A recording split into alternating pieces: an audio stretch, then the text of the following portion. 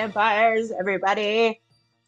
Who are you? Jessica? Oh, I mean, I rarely know that answer, but I assume that I'm Jessica. I don't know who I am anymore. It's Mickey. Dude, so I haven't watched any movies lately. I feel like, like Mortal Kombat came out and there was nothing in me that really wanted to watch it. I'm So the I same way. didn't. But Yeah. other people did, and I like feel I'm like, should I watch it? But like the reviews were mixed. A lot of them were just like, yeah, it's fun. It's exactly what you think. It's Mortal Kombat, except it's like gory but stupid. And hmm I think I just have no room for that right now.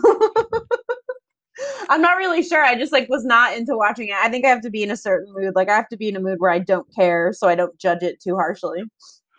I'm the same way. I know people who loved it, but people who loved it were also like, I know a lot of people who loved the original one, the original movie, and I was like, I was talking about it last night. I just missed that time period where like I was interested in the original movie. I saw the original movie and I was just like, yeah, it's not doing it for me, and if I had been like a year younger, or if it come out a few Yeah, years before, I would have fucking loved it. But it didn't. So catch you. the new one comes out. I'm like, I just doesn't. No, Yeah, it's not calling to me, if you will. that's the Um, best way to put it.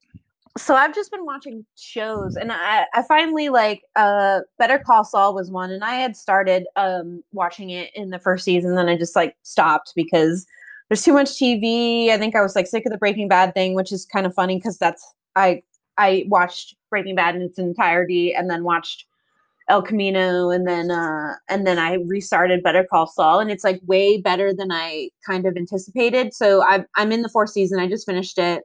It's like a lot more cool. And I like Saul's character because he's a piece of shit and like you don't really like him. Right. And so it kind of explains his presence and being in Breaking Bad. I don't know. I really liked it. I liked it a lot more than I thought I would, to be honest. It's like a lawyer show, but like also has cartel shit. And it's like still kind of funny, Yeah. in like a dark comedy sort of way. So I was like pleasantly surprised. I was like super into it, like even like I think maybe the third season I was like, okay, this is like getting good. And then I would think about it afterwards and I was like, okay, I actually like this show enough to finish it. And then there's a bunch of new shows that have come on recently in Netflix and HBO, and they're like Victorian era shows, which is fine. I've always liked that, very much like League of Extraordinary Gentlemen type of like powers and witchcraft and whatever. So the Nevers Yeah. it is on HBO. It is very much like a Victorian X-Men with women, which I'm totally into. I Sure. think her name is Laura Donnelly. I might be mixing her up, but God, she's amazing. There's only 3 episodes out, I'm pretty sure. And there's like this really great fight scene that takes place, which is like super impressive. I don't know, I don't want to give all of it away, but it has to do with like a lake and a chain and then like powers. But I'm like downplaying it, but it's like really cool and it's surprisingly violent and like pretty dark and like I like all the characters. I'm like super into it. It's kind of weird. I think Joss Whedon directed 3 of the first episodes, and that was kind of swept under the rug because he's being canceled, blah blah blah, for being hmm an asshole. But like, I don't know who's not an asshole in this world at this point. But I think it's really good. I'm excited to watch the rest of the series. I think it's clever. We'll hmm see though. It's like surprisingly more violent than I expected. And then Shadow and Bone, which is I don't know, is it from a book? Do you know? I don't. This was like surprising. I just kind of saw the ad on Netflix and I was like, yeah, I'm bored enough to start another show. hmm I only watched the first episode so far. It's interesting. It has to do with like uh they're in this type of world where there's like a big they call it the fold, hmm which it looks like, it's a like annihilation type, like there's a thing that they walk into and it's like complete darkness and there's like creatures in there and stuff, and so they've been sending people in there. Now I'm not sure what like time period we are in, but it's very much like steampunky-ish, if you will, era. hmm So like we're still in a past society. Okay. um it's It's interesting so far. I like the whole mystical presence in it. I don't quite know what's going on yet, but I it sounds really cool and very much like there's dragons and like ancient, It looks beings. like a yeah, it looks like it's based on a book. Yeah. It kind of reminds me a little bit of Stephen King. The way he describes the pre-world in the Dark Tower. I guess I can't remember, but like the world before um I don't know. My brain is mush right now. I definitely just smoked a joint, but it reminds me of this like old world, like darkness and like nothing can grow, and there's like mutant creatures that were born from the dark and stuff like that. So I don't know. I haven't watched it yet. Hmm. It sounds promising. If you guys have watched those shows, hit me up because I feel like no one watches them. And then I watched The Handmaid's Tale, which I do you watch it? Did you watch it? No. No to both. No, I haven't watched it. I've seen the movie, that came out in like the early '90s, but I never watched the show. It's the show is I have a love hate relationship with it, but I was disappointed in the first three episodes. Yeah, Elizabeth Moss is like an incredible actress. I really think Yeah. she is, but it's just like most of the almost completely the first three episodes I thought were trash, except for like the last 10 minutes of the third episode. And I felt like this is where the season should have started.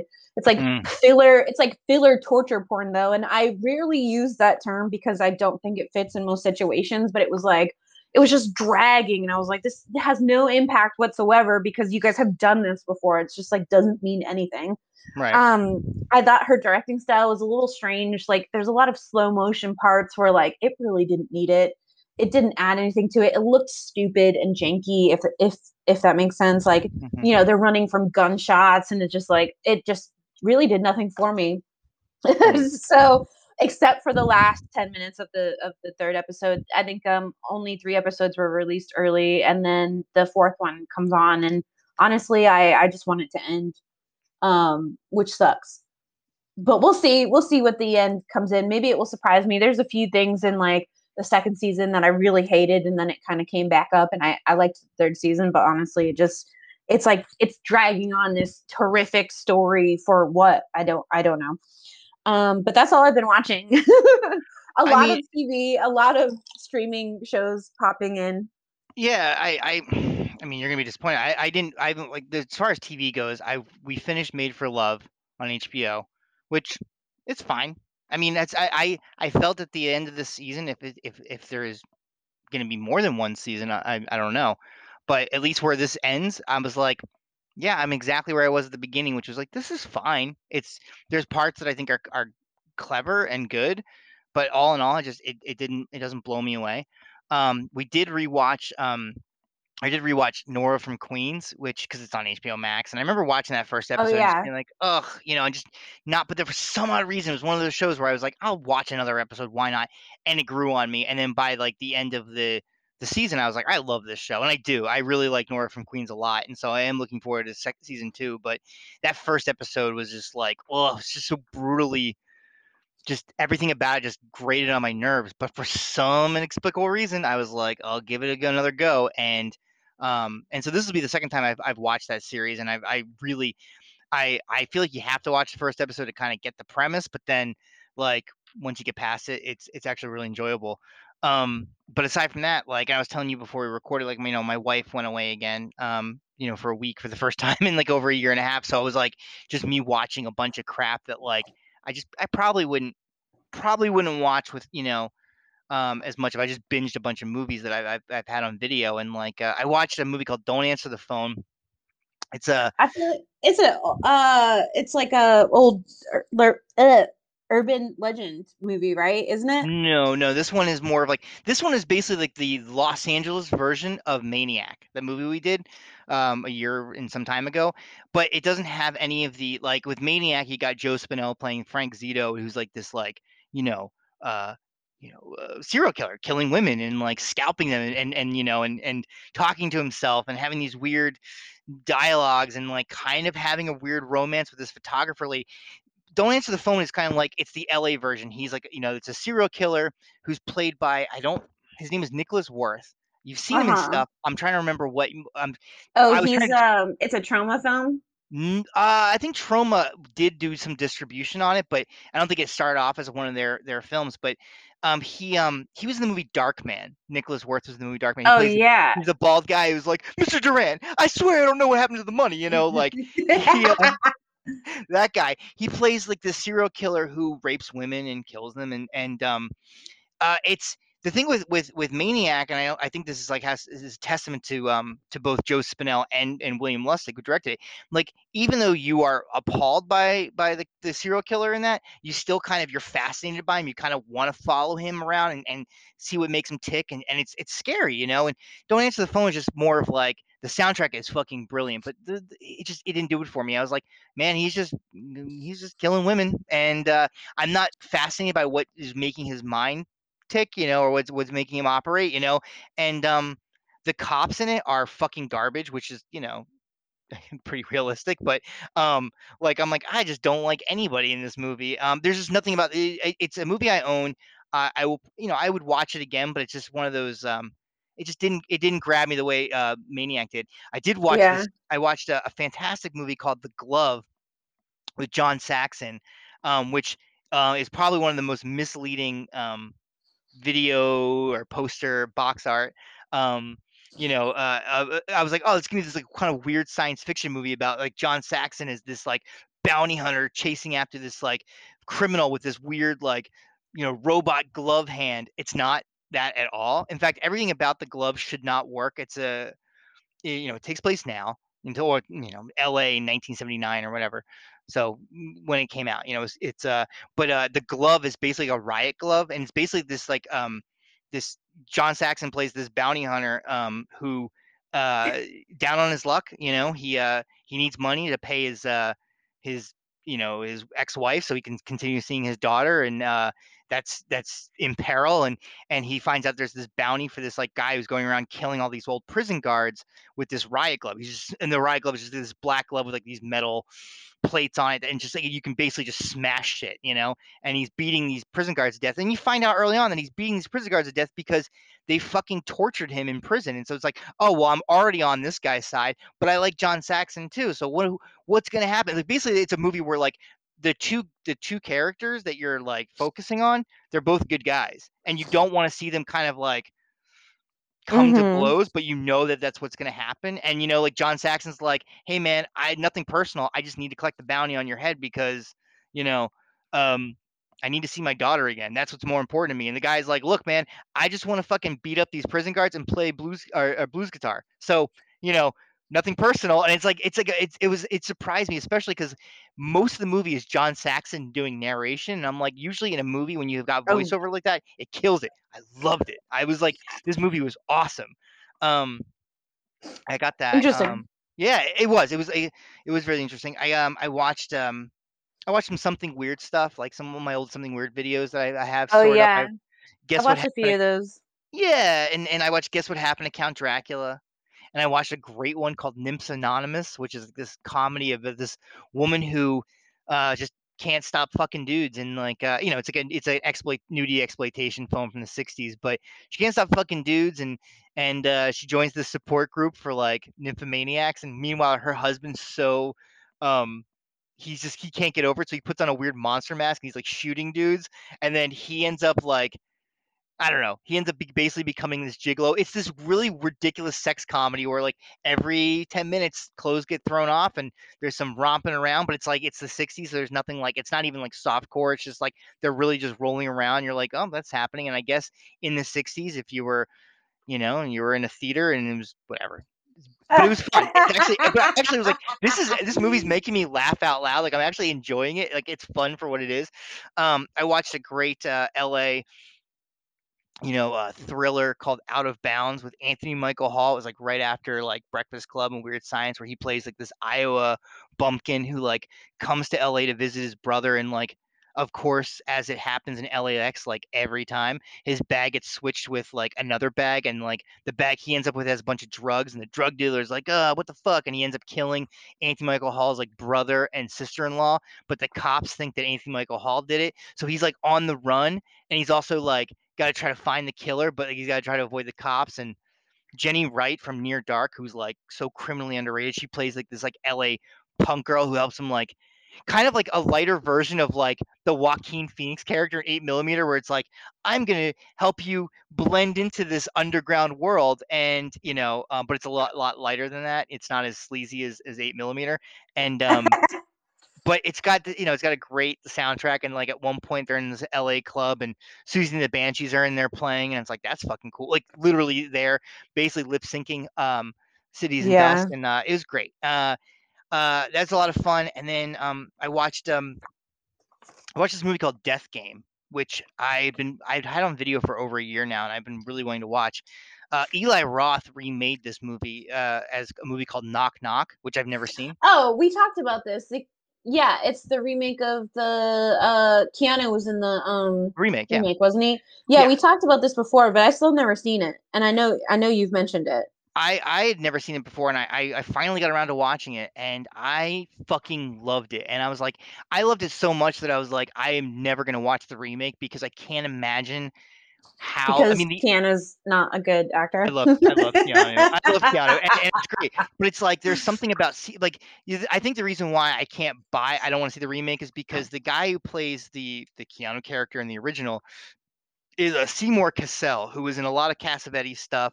He's in Rushmore. He plays Max Fisher's dad. He's in Life Aquatic. He plays Bill Murray's friend who gets eaten by the or killed by the tiger or the whatever shark that Bill Murray's hunting. But he's such a great everyman, you know. He's such a normal guy. Like he's so unassuming. Whereas Keanu Reeves, and I love Keanu Reeves, you're never gonna buy him. It's just like, oh, it's just an average Joe. You know what I mean? Like, there's nothing average Joe about Keanu Reeves. I'm sorry, like it's not a bad thing. It's just a bad thing in this context. And Sandra Locke and Colleen Camp are like these two women who like basically like they show up at his door and they're like, "Hey, it's raining. Can we come in and use your phone?" And then they end up seducing him, and then they just fucking torture him for like 24 hours, and it's fucking brutal and it's really uncomfortable. And everybody's great in it. Seymour Cassell is dubbed over because I guess he had a fight with the director and he just like so in post they just dubbed over his voice. Damn. So it's weird, but like because I'm like watching, I was like, that's not his fucking voice. And then I looked it up and I was like, oh, it's definitely not his voice. But it's still a really great movie. I watched that and then Joe Bob, um, he came back for season 3 and he showed a trauma film called Mother's Day, which I hadn't watched in a long time. But it's funny, in between the last time I watched it and this time, I had gone to film school, and one of my teachers is one of the leads in Mother's Day. Really? And she never talked about it. I mean, like I was like, I knew she was familiar. I looked her up and I was like, oh, she was in Mother's Day, but I hadn't watched Mother's Day since having her as a teacher. And I was just like, yeah, that's definitely her. And I don't know if you ever seen Mother's Day. They did a remake of that with Rebecca De Mornay. I like the original.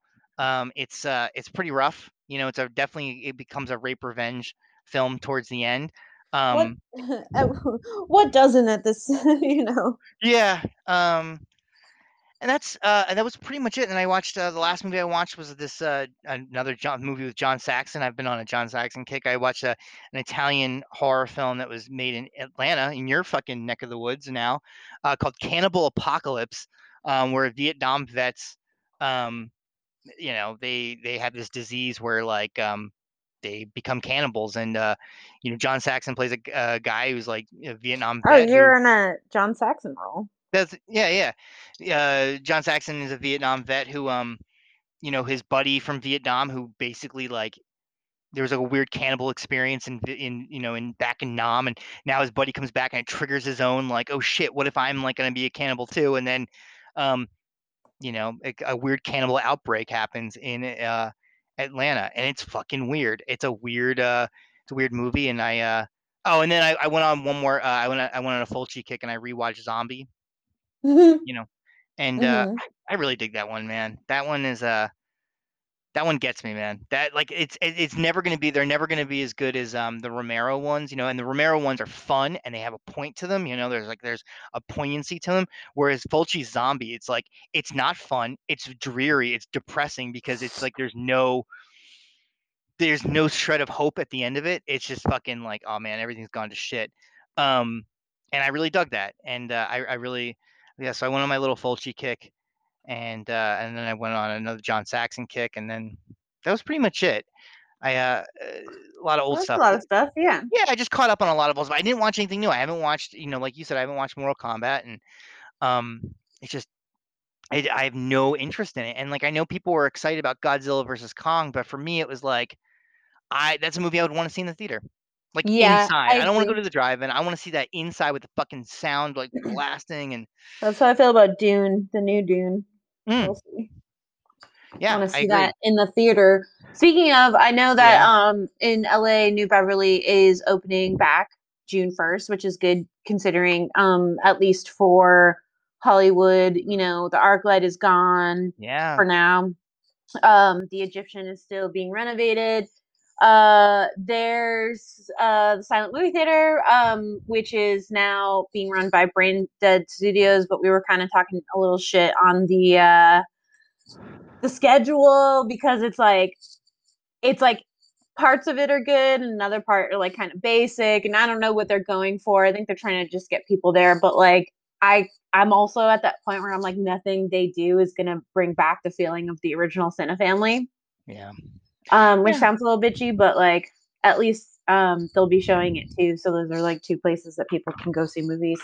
Yeah, I mean, I know that I've talked a massive amount of shit about ArcLight, but I am disappointed that they're fucking it's not I mean, I'm more disappointed about like the Dome, because like I have such fond memories of like I have fond memories of movies that I didn't like at the Dome, like I have fond Yeah, memories of going to see Hateful Eight, which I did not I was that's the first Tarantino movie where I was like I'm not into this. But I got to see it on 70 millimeter at the fucking Dome, had an yeah. intermission in it. It was I've wonderful. seen like once a year they used to show 2001 Space Odyssey in 70 millimeter at the Dome, and I would go all the time because it's incredible to see it like that and in the Dome. And if you've ever, it's like a giant dome with a giant screen, Yeah. and I would sit all the way in the back and just like take it all in. And I'm pretty sure that they'll save the Dome at least, but again, it's just like another thing that's just not going to be the same. Just like you mentioned your trip to Amoeba, Yeah, I went the to new Amoeba. to the new Amoeba, Yeah, and it was I don't know if I mean for anybody who's listening, Amoeba is like a famous like a West landmark in Coast. LA. Yeah, Yeah. And they closed the location on Sunset and they moved it over to Hollywood right across the street from Pantages, but it's kind of like the way I described to somebody, there's an Amoeba in San Francisco and there's an Amoeba in Berkeley, and this one just kind of falls in between, like the size wise. And like it's great that Amoeba's still around, and I don't it's not my favorite record store in the world, but it's again, it's one of those things where it's like same thing with the Dome and ArcLight. It's like I didn't care for ArcLight, I didn't care for the fucking audiences that would go to ArcLight, but it was a part of like when I first moved to LA, our film, one of our teachers on our first day of class, and it became like a reoccurring joke. We'd always quote him where he would be like, he would be like, so and so, what brought you all the way out to Los Angeles, across the street from the world famous Cinerama Dome, because I went to school across the street, and like it was world famous, and like it was an important part of LA, and the idea that like these places are getting taken down for like fucking for luxury luxury. Yeah, it's disgusting. Like that, and anyone who's lived in there long enough, and especially the people who have lived there their entire lives, seeing their neighborhoods decimated for fucking stadiums and whatnot, it just is like, can't we just keep this like? and also it's also like okay, I mean here's the thing is that I would almost find it more palatable if it was like yeah, we're going to tear down the old Amoeba and we're going to build like new apartment buildings, but we're going to make it affordable housing for like so we can help curb the homeless population. It's like no, it's let's build apartment buildings for people who only rich assholes who can afford them. And I'm sorry if you're a rich asshole who's going to get a place in the new Amoeba apartment building, you're a rich asshole. That what I mean, like we've got such a bad homeless problem that we should be fixing that problem and helping those people instead of like basically making LA unlivable for anybody who doesn't make Yeah, over X amount of money. It's just like and so to tear honestly, down that these was landmarks. that was my problem. My I the what was that movie theater that came on? I can't even think of the name right now. The one from Austin. Alamo. Alamo. God damn, my brain is mush. Anyway, the Alamo had opened in downtown LA, but it was so expensive. And Hmm. not only that, like their drinks were also taxed, so you had to pay an additional like 10% just Yeah. to like be in there, have one drink. It was just ridiculous. And I wrote them. And it's funny because one of their workers were like, I was like, why is the tax not included in the pricing? Like so people can, like afford it, or like usually places like that ate the tax for you, like ArcLight and etc. You would pay an additional tax on food, and it just came they were cheap. It just came down to they were cheap, and I was like, you guys are in downtown LA, do you know? I was like, you none of the people who live here can afford it except for the people living above fucking Whole Foods, which is the worst idea I've ever heard of. Like, why do you want to Right. live above Whole Foods anyway? But I just didn't like that at all, and I it's sad because like one part of me, I was like, I left LA, but like also so many good parts of it are gone now Yeah. I that mean, like I'm like, oh well, no one can enjoy it, you know? the best that can happen is that like a new crop of people step in and like I mean because like what you were saying about Cinefamily and the new studio and like yeah like this or the new company that's operating it and like I haven't been there so I'm not I don't want to I do want to talk shit but I don't want to like go overboard on the shit because I don't know but here's the point is the Cinefamily I think like the new place is like showing. I think they're showing Mrs. Doubtfire, which is fucking great, man. I can see that anywhere. I can go fucking. I'm sure AMC will fucking do like hey, we're playing older movies like Mrs. Doubtfire or Street View Yeah. Cinema or something like that. I went to fucking Cinefamily, and that's where I got to fucking finally see Ken Russell's The Devils for the first time. Like I went to the Cinefamily and saw some cool. I saw last night at the Alamo. Remember, you and I have talked about this ad nauseum, and I don't care. I'm going to talk about it again. But Cinefamily did that awesome run that you and I both. I think we both have T-shirts of. Oh yeah, because it's the are you talking about the Brother from Another Planet where Yeah, they yeah. that yeah, it was like the 80s, and 80s independent films, yeah.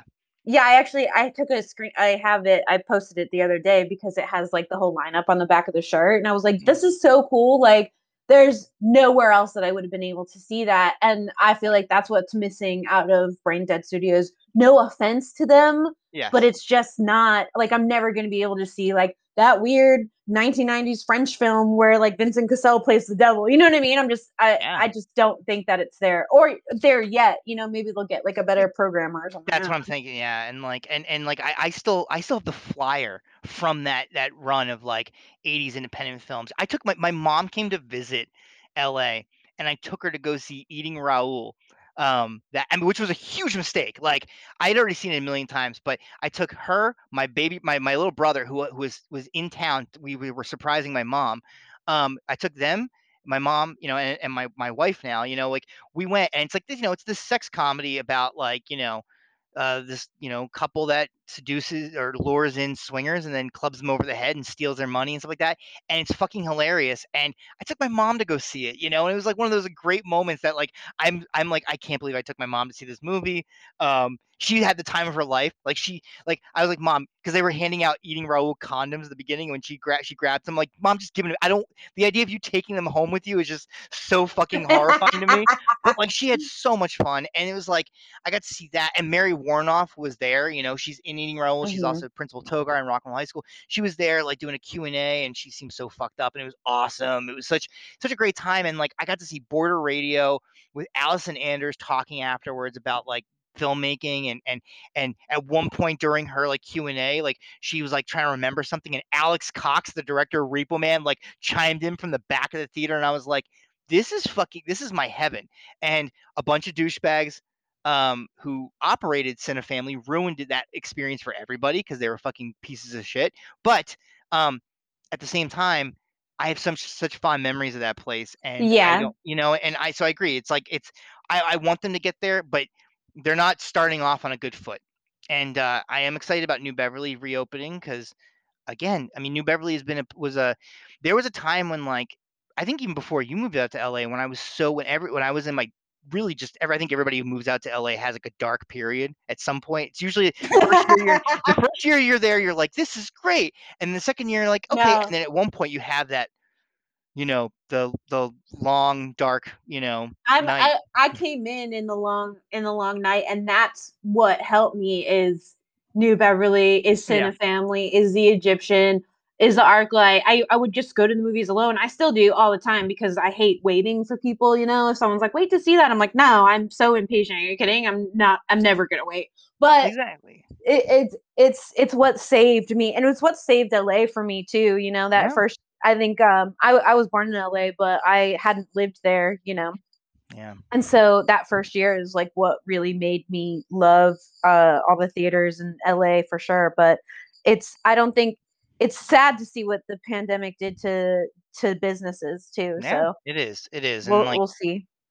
I mean, I talked about this when we did this episode, but when, I remember before Tarantino even bought the New Beverly. Like I remember going there. I think this had to have been 2007, 2008.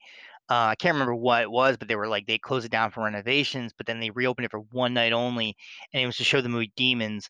And when we were waiting in line outside, and they had a motorcycle outside, which kind of like in the movie, they were like, hey, they went up and down the line, like, hey guys, put your wallets away. This screening's free. And we were like, "What the fuck?" And like, we got to see a free screening of the movie Demons in the New Beverly while it was still being renovated. So like, when you're walking around the lobby, it was still like there's like tarp and all. It just looked so eerie. It was like Yeah. you felt like you shouldn't have been there, and you got to see this fucking cool movie. And it's like those moments that got me through such dark, dark times in LA. And I got to see so many movies that I love in New Beverly. And then it changed. And then there was a time when it changed, and I went to Cinefamily, and then when Cinefamily went out, I went to the Egyptian. And I had again, like you're absolutely right, like going to these theaters, they saved my life many a times. And I don't, and unfortunately I never had that experience at the ArcLight as much, but I definitely had those like these places where like I don't know, I felt like a real sense of like community. And yeah, you're right. I mean, the pandemic really fucking destroyed that, and it breaks my heart. Like it makes me sad that Beyond Fest isn't going to be happening at the Egyptian this year. I'm sure it's going to happen somewhere else. I'm sure they're going to work something out somewhere, but like I had fond memories of like, I remember you, me, and Heather going up in the balcony and watching Suspiria when they did that restoration and just Oh God. Still, seeing it. it was like, yeah, what made me think about 4K? Honestly, I didn't care before, and then I saw that, and I was like, oh my God, it looks so good. It looks so good. When you can see a movie that you've seen several times and you're seeing it like you're seeing it for the first time, Yeah. it's such a wonderful feeling. And so I have these memories, and I don't know, hopefully there'll be new memories coming, in the future. But that's definitely a chapter that's closing, and it does break my heart a bit. And again, Yeah. when you text me about the ArcLight, I was like, we should buy it, but none of us have money. So, um, Yeah, you it's know, gonna be like hundreds of millions of dollars, but that's fine. I'm sure someone's going to step in. I I wish I really, had that much, you know. I wish I had that much chump change to like yeah, throw at a property, you know, like, oh, I'm a billionaire. I'll just like throw a couple 100 million, blah, blah, yeah, blah. exactly. But I don't know. We'll see what the future holds. You know, I miss LA and the theaters so much. And then yeah, some of them just like won't be coming back for any time in the future, which is like the saddest thing I've ever heard. yeah. But anyway. Anyways, so but we did, we did watch a movie, in our respective ways. It's definitely one of my favorite sequels to a movie that has It would nothing to be. It do. would be your favorite. I can't eat. This is such a bad. It's like, oh my god. It's totally you. Of course you I love mean, it. what I mean to say is that it's one of my favorite sequels that has nothing. It really has nothing cosmetically similar to the original, other than the fact that like of a location. Like it's like Hello Mary Lou Prom Night 2. I think is supposed to take place in the same high school as Prom Night 1, but it's a completely different movie. It's like this weird ghost movie. We watched Amityville 2, The Possession, which I Oh fucking my love god. this movie, Of and course. I have my reasons, but it's if you haven't seen it, it's if you've seen Amityville Horror 1, which I find, first off, I think Amityville Horror, the original, is such an overrated fucking. Wow. I cannot stand the one with Margot Kidder and James Brolin. I think it's so Yeah. overrated. I don't find it Wow. scary. I do not enjoy that one at all. Amityville 2 is kind of like an attempt at a prequel. Like what happened in the house before Margot Kidder and James Brolin? Like what could have possibly gone on that caused, because Amityville in the first Amityville, they're like, here's this great property. Oh, by the way, some family was murdered here. But anyway, the price is cheap. Amityville 2 is about the family getting murdered, and I will kind of dive into what I love about it. I would love to hear what you don't like about it because Oh, it's just, oh my God, Mickey. It's like it's so cheesy and like weirdly now when I say I don't like it, I don't, but I found it to be humorous in a way. um Also, okay, so it has Burt Young in it, who I is he just does he just play wife beaters? Like, was that just his whole career? It's funny because I remember reading some reviews about, or reading like contemporary stuff about, like, and Burt Young playing a surprising role reversal from his like role Surprising. as Paulie. Hey, well, he's never a wife beater in Paulie in Rocky, but as Paulie, Kind but of. he's an He asshole. loses his, yeah, he's an asshole and loses his temper a little bit, but But I saw Paulie or Burt Young, Paulie. I saw Burt Young in a movie that came out before Amityville 2 called Blood Beach, where he basically plays Paulie from Rocky as a shitty LA cop, like a real yeah. garbage LA cop. So for me, this role where he plays this abusive fuck, I mean, like like there's nothing, like, you watch this movie from the word go, you're like, why is anybody, why hasn't his wife left him, why haven't the kids left home, like, why does this guy still have any sort of semblance of a family? He's such a garbage human being. um Yeah. to me, it Yeah, wasn't so a big. they all move into this they all move into this new house. There's obviously deranged. I mean, it's kind of funny because one of the first scenes is like, the kids, and he's like, what did you do? And he has the belt, you know what I mean? And I was Oh like, yeah. I remember this, but like that doesn't mean that I want to see it. It's really strange. It's like a mix, it's like a bad mix between Poltergeist and The Exorcist. Yes. Um, so it has what's her name, Diane Franklin, right? Franklin, who is, I remember her from Better Off Dead. That's and Last American Virgin. Yeah, I love her. When she was Yeah, also in Better. Terrorvision, which we did. Oh yeah, she was. That's right. That we did do. So it's interesting to see her, but like it. Even from the beginning, I was like, there's a scene between sister and brother, and like he says something off, and I was like, that's a little strange. But I was like, maybe it's not going that way. But I'm like, these siblings are definitely gonna fuck at some point, I Yep. guess. That's. I was like, I was a little confused at first. I was like, is this how they're pushing it? So it was directed by Damiani. Damiani. Dami- Damiani. Damiano Damiani. Uh, it was what, his first American movie or first into the American market. He was an Italian director, I also think it was, and yes, I also think it was his first horror film. which is interesting because I see pieces of that in this film. Obviously, like there's a color palette that is very much like within the Italian giallo genre, Which he did a and lot of, yes. yeah, and so you see it, you can see those influences, but I still don't think it's like those scenes are cool. Like even some of the monster makeup scenes are cool, which they reminded me of a lot of like the 80s like gory type of like silly monsters, but Yeah. I thought it was fun. I really did. The cast is fun. It's that whole like weird love scene between the siblings was really strange. Like the whole lines are really strange. It starts off with like the daughter just being like, "Mommy doesn't make love to daddy anymore," and it was like, "What? What the fuck is going on here?" It just felt really strange to me. Like less sexy, but like, oh my God. And then there's the priest. I don't know, Mickey. I don't know. I, I I liked it, but it's not good. Okay, so I mean, yeah, here's the thing: this movie's a fucking sleaze fest. That's the best way to Yeah. put it. It is sleazy as fuck. Damio Damiani, he directed a lot of giallo, and he did some Italian crime films, like two of which I was going through his filmography. The Devil is a Woman. I love that uh, title. He mm, also did a movie after Amityville 2, which called The Pizza Connection, which is a crime film. In America, it was called The Sicilian Connection, which was also, and there's also another American film called The Sicilian Connection. But um, he wrote it, and he directed it. He wanted it was Dino De Laurentiis produced it. Tommy Lee Wallace, who was a carpenter. He's I think he's been childhood friends with Carpenter, but he worked on Halloween. mm. He directed Halloween 3. This was one of his first screenwriting gigs.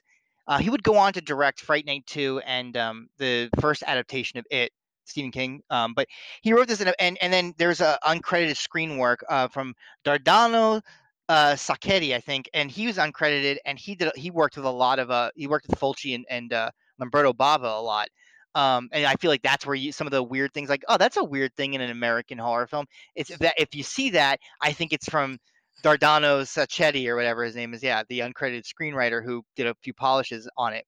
Um, but yeah, it's like, this family moves in. There's trouble. I mean, this family's fucked from the word go. Before even a whimper of a ghost, this family's fucked because like Yeah. Burt Young is he's beating his wife, he's smacking his kids around.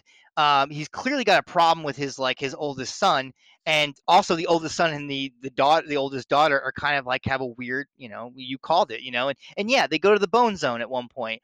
Um, and I don't, what, here's the thing is that, like, I know we're supposed to believe that, like, he's at this point, the son is under the influence of this An whatever. evil entity. Yeah. Yeah, but they would have gotten there anyway. You could just tell.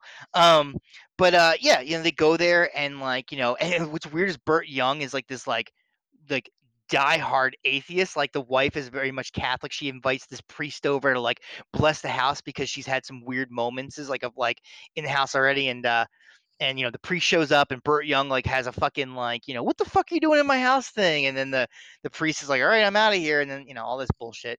So but yeah, so the oldest son gets possessed, and then he hooks up with his sister, and then at one point he on a rainy, stormy night, he fucking wipes out his entire fucking family with a rifle. And actually, it's, here's the thing is that, yes, the movie's fucking ridiculous, but I remember this movie when I first saw it as a kid. I saw it on TV. The scene of him gunning down his family fucking freaked me out. Like, because at Yeah, this point I he's think, yeah, especially for Americans, I feel like we're like so used to weird like gun violence like that too, but it's still like something that like could totally happen at any time. and it's like he's like full on killing like the little kids and everything, but like um he's walking around the house with his fucking gun. He's clearly possessed because he's got like the possessed face now, like he's got the weird, like whatever. But like Yeah. the way they shoot it is that like a lot of it's like you don't see him a lot, and then when you do see him, it's like there's a flash of lightning and he's like right behind somebody, and he's got like this fucking like he's demon guy, and he like um that always stuck with me. Like that whole sequence scared the shit out of me as a kid. So I think that's one of the reasons why I have such a weird, um, kind of a soft spot for this movie. It is totally sleazy. Um, there's the whole incest thing that happens.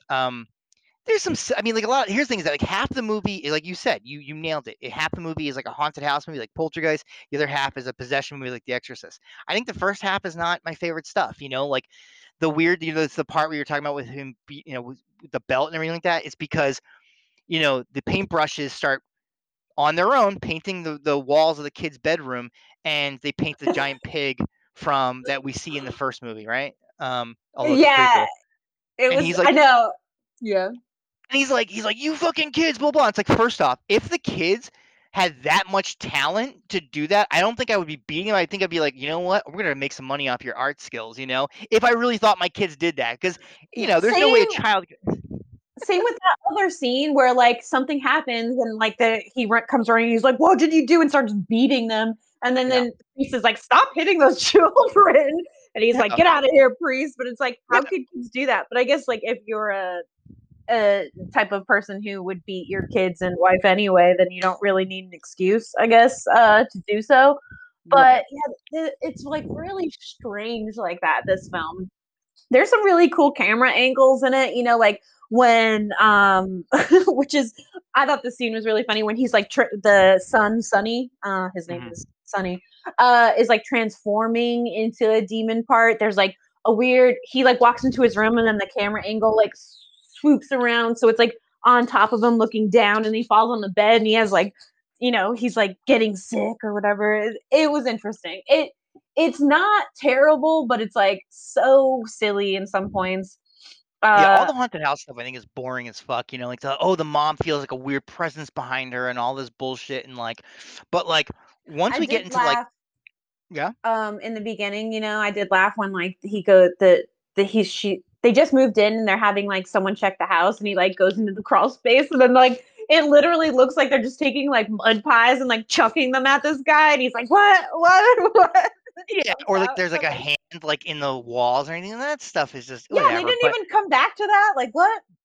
But when we get to the part where he gets possessed, which it's funny too because the part where he gets possessed, or it's his body's changing.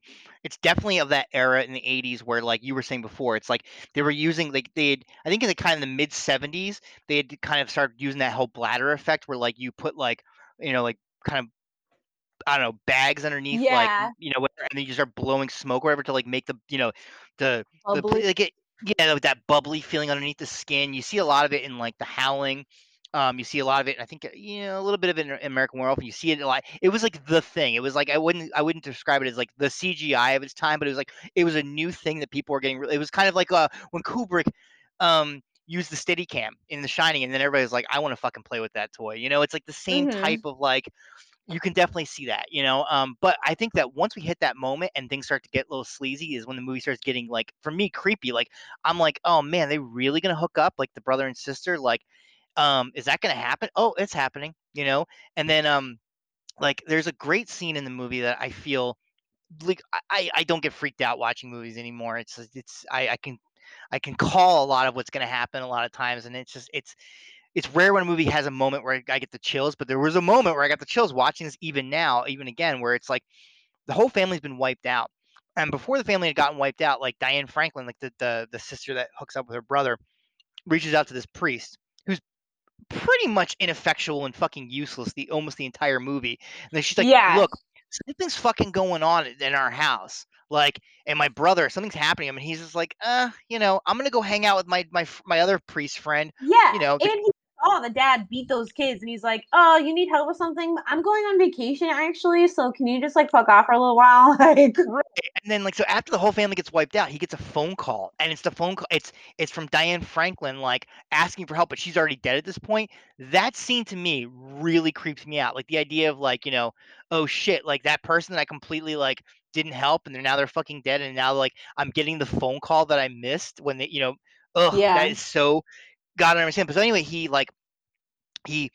he's convinced now. The priest is finally convinced that this kid, who gunned down his family, is possessed. So he goes like tries to get like a fucking, right permission to do an exorcism. He doesn't get it, so he just ends up kidnapping the kid from prison. yeah, Bring somehow they end up back in the house, and he ends up doing this exorcism that doesn't work. And they rip off the exorcist at the end, where he's like, yeah, "Oh, evil spirit coming to me," and it's like, man, is this how exorcisms work? It's like, at the last page of the fucking right where you're like, if none of this works, then just ask it to come into you. Because I've seen it happen in two movies now, maybe even three. Um, and then the movie just kind of like up, you know, we're setting ends. up for yeah, and then we're setting up for James Brolin and Margot Kidder to move in. And um, I like that this was because when the actual murders happen, and obviously this family's the Montelli family is a fictionalized version of the DeFeo family. Hmm. The son, he gunned down his he killed his Family. family, yeah, and like he had so many different stories as to what happened. Like one was it was like a mafia style execution that like two was that he did it but he didn't remember doing it. I think even at one point he did say that there was something in something came over him and he just did it and he didn't have any control over himself. He changed his story so many times that like it's ridiculous. I Um thought I thought in the movie, in the scene where he kills his whole family and then he sees the priest and he's yelling and the cops are like, "Shut up!" And then he yeah. starts whispering it and mouthing it. He's like, I thought that was creepy. I thought that was probably the Yeah. creepiest part of the whole movie. I Yeah. also thought this movie was going to end at least 20 times before it did, and then I was like, Yeah. "Oh, we're going into jail now. We're going Yeah. into the case. Like this priest really wants to absolve this guy, but really wants to absolve himself of any wrongdoing of not being a priestly guy and Yeah. ignoring, his parishioners or whatever." Which I thought was interesting. I'm not sure if it was supposed to go that way, but it felt like that to me. Yeah. It was kind of strange ending. And also when he was like, "Come into me," this is like when he's like ripping off his skin to unveil this monster. And I was like, "Are you sure?" It's like, if I saw, I'd be like, "Stay Yeah. in that Yeah, boy." I'd be like, you know what? I fucked up. I made a huge mistake. I don't think it's you know Yeah. let's just do over. I'm gonna take you back to prison and or I'm just gonna get the fuck away and just be like, you know what? Chalk it up as a loss. But hey, man, dedication. If you're gonna be like, oh yeah, you just split and you just some weird thing just burst out of you, I'll take it. Um, I'd be getting the fuck out of there. Yeah, but I know. then what? He's the kid's like kind of normal, and like then what? Like he goes back to jail. Like Well, that's the thing is that like it kind of ends with like so his buddy, his other priest buddy, who was also in the town that dreaded sundown, which is another movie. Because this movie has a few different people that, or at least two, that we were like, oh, we've seen them in other movies we've covered. His buddy like takes the kid out of the house, and the cops show up, and I guess we're supposed to think that like, well, the demon's gone, so clearly the kid's gonna get off. I don't know. I don't know where we're ending yeah, with is this. he gonna like kidnap? Well, like take him and like drop him off in Mexico. Like what do we do? What are we doing here, guys? And then like Yeah, I don't know. It was very strange. It was. I thought it was kind of funny, but I was like, this priest obviously didn't think this through. Like, okay, so yeah. he's absolved himself of sin, demon's gone, and then what? Like he goes back to prison, or he's on the run for the rest of his life. Like you didn't really think this whole thing through.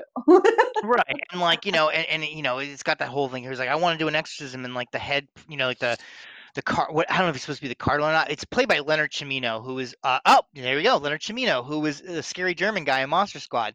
He's like, no, we're not giving you permission to do this. Just stay the fuck away from that whole fucking scenario. Like, just you didn't fucking help that family out when you could. Just leave it alone. It's like, Yeah, you fucked this up. Like you're just yeah, making it worse. yeah, dude, just like just chalk, take a loss. Like, um.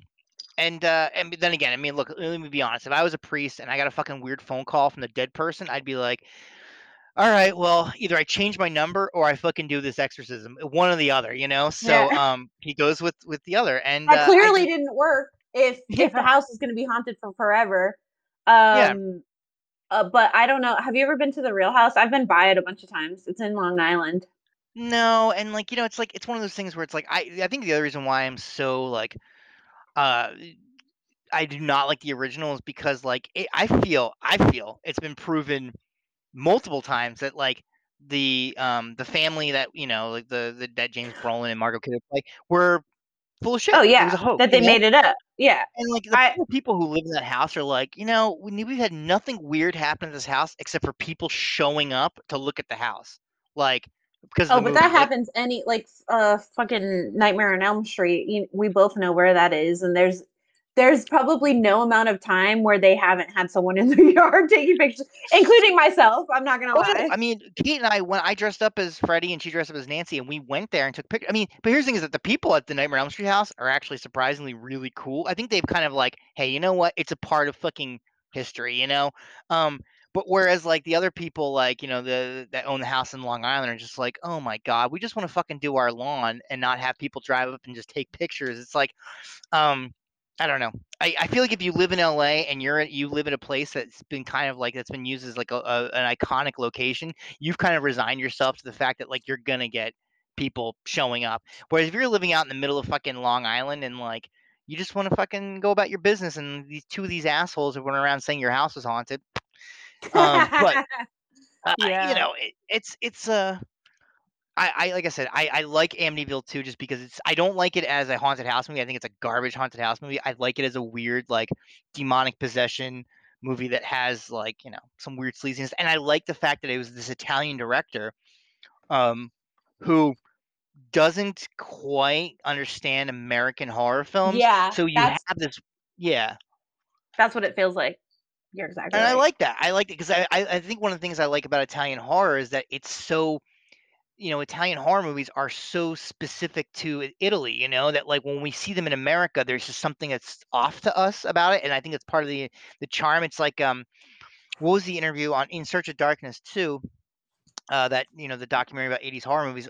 One of the actresses from the movie Demons is talking about how people come up to her and like, oh, we love you in all these Italian horror movies you did, but they don't make any sense. And she's like, they do make sense, but they make sense to Italian audiences. And I was like, I never thought of that. That like another country has a different idea of like this is how a movie is told. This is how a story is Yeah. told. And I Well, like that. really, until we did our like around the world thing, we saw like Yeah, so many different cultures and how they interpret things, within their film. So, exactly. It's like when for us like Japanese horror, like with the girls with the long black hair, it's like it's such a weird like staple of the but in Japan it's like normal. It's like it's their ghost story. And like to us it's like, oh, it's that weird Japanese thing where like girls with long black hair and you can't see their face and they're crawling out of wells or TVs or bathtubs, and it's like I dig that shit, man. And like and Amityville 2 is just like a really it's an Italian horror movie trying to be an American horror movie, and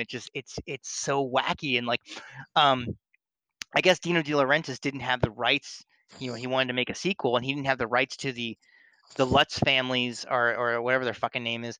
The Fayos. They're no, the Oh, family, oh, the ones after, who, yeah. yeah, he didn't have the rights to any of their stuff because they were like they wanted like, no, we want Amityville 2 to be based on our second book that we had released, and they're like, no, we don't want to do that. So I think the rights thing got kind of caught up. So it was like he had to make a he had to make a different type of movie. So that's why it goes into the direction of like half a haunted house, half a possession movie, and um I dig it, man. I dig it way more. I think it's sleazier. I think it's more horrific than the first Amityville Horror, which I find so laughable and so frustratingly boring that I'm like, I kind of want to rewatch it now. It's been a long time, but I just remember James Brolin in it and, his serious beard face, you know what I mean? So I'm like, yeah, maybe I need to rewatch it because it's been, years since I've seen it. But I remember it being scary, but I could have just been in a different space.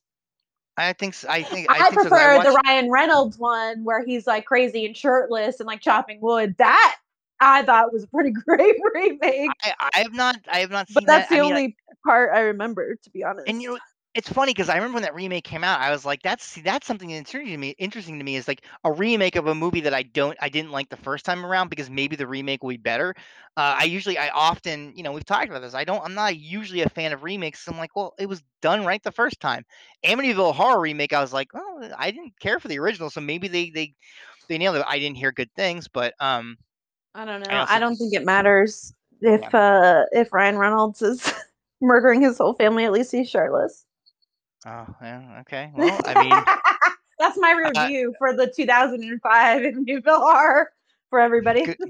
Good. I see. Now I wanted them to remake Amityville 2, and just because like that's the other thing I love about Amityville 2 is that what 1980, 81, 82? I can't 82. remember. 82. Yep. 82, yeah. Um, could not Same year have as their. Poltergeist, actually, eh, which is They ain't interesting. gonna make it. They wouldn't make a movie like that today. Where a movie where it's just like so like from the get go, from the word get go, you want to take a shower. You're just like, oh, this movie's dirty. This movie's grimy. Like, oh, It is, yeah. they're gonna do it, and I know we're harping on that one thing, but it's a weird fucking moment where it's like where you see it coming a mile away and you're like, I don't think they're gonna go. They are Well, gonna go there. it's not only that too. It's like the abuse from the beginning. You're like, oh, Hmm. okay, this is just okay. Yeah, it's like But I did enjoy it, but it is just a mess. yeah, it's again, it's my it's not Hello Mary Lou is probably my favorite of the sequels that really bear little resemblance to the original. Like that's Hmm. still gonna be up there, but Amityville 2 is very close second. I really do love how just gross this movie feels, and that's the best way to describe it. It's gross. Yeah, it is. It is. It is pretty gross. Well, good. Glad we're covering the gross category. Yeah, we had to Roast. at some point. Yeah. No, it's interesting. It's worth a watch. In the right mood, I guess you could say. Like if you're looking for like a serious horror movie, which is kind of why I haven't been watching anything. I haven't watched anything new, at least. I wanted like something that called to me, and I was just like so bored with everything. But this is pretty funny. It actually like it made me chuckle a few times, and it was clever in some parts, and like I'm glad I watched it. Few, but yeah, few parts. Yeah, few Um, parts. yeah, I'm glad we watched it too. Just sometimes you gotta get dirty. But yeah, I found this for rent. Unfortunately, I don't think it's anywhere streaming anymore. It was on Shutter, but I think they just got rid of it. Oh no, yeah, they got rid of like Stupid. Shutter got rid of this. I mean, they must have gotten rid of this. I know they got rid of the Devils, which was like every so often they get that movie on there, and you gotta fucking jump on it because Warner Brothers is in no fucking rush to release that on DVD. If you haven't seen Ken Russell's The Devils, find it next time it's on Shutter and check it out. Um, but yeah, um, That is that's our Amityville 2. episode. Amityville 2. Um, Yeah, yeah. So check us out on Instagram. Let us know if you've seen Amityville 2 and if you too find this movie to be a delightful weird movie about. Sleaze fest, yeah. Yeah, let us know if you're into the weird incest demon shit. Um, there's so few of us around these days, it's nice to have that support group. But yeah, we'll be back. Check us out on video_vampires on Instagram, and I don't know, And Jess, that's all. anything? That's all, folks. All right, guys. See you later. Bye. Bye.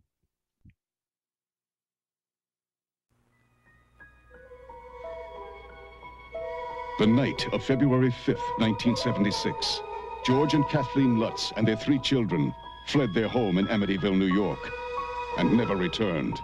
For them, the horror was over. Their living nightmare shocked audiences around the world in the Amityville Horror. But before them, another family lived in this house and were caught by the original evil.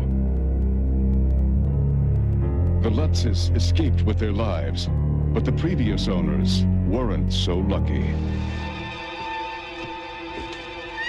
Look at it! Oh, ours! Heavenly Father, bless our new home and watch over us as we become a part of For this the community. Montelli family, it was their dream house until it turned into a nightmare. Who's there? I'm scared. What was in this house? No. What evil could drive their son to madness and destroy everything and everyone he loved?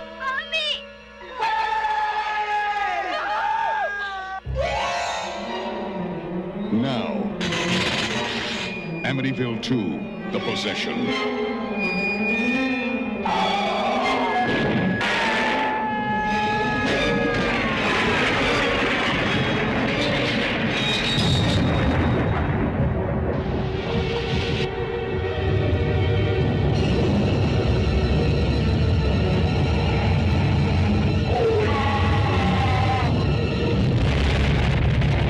Amityville 2, The Possession.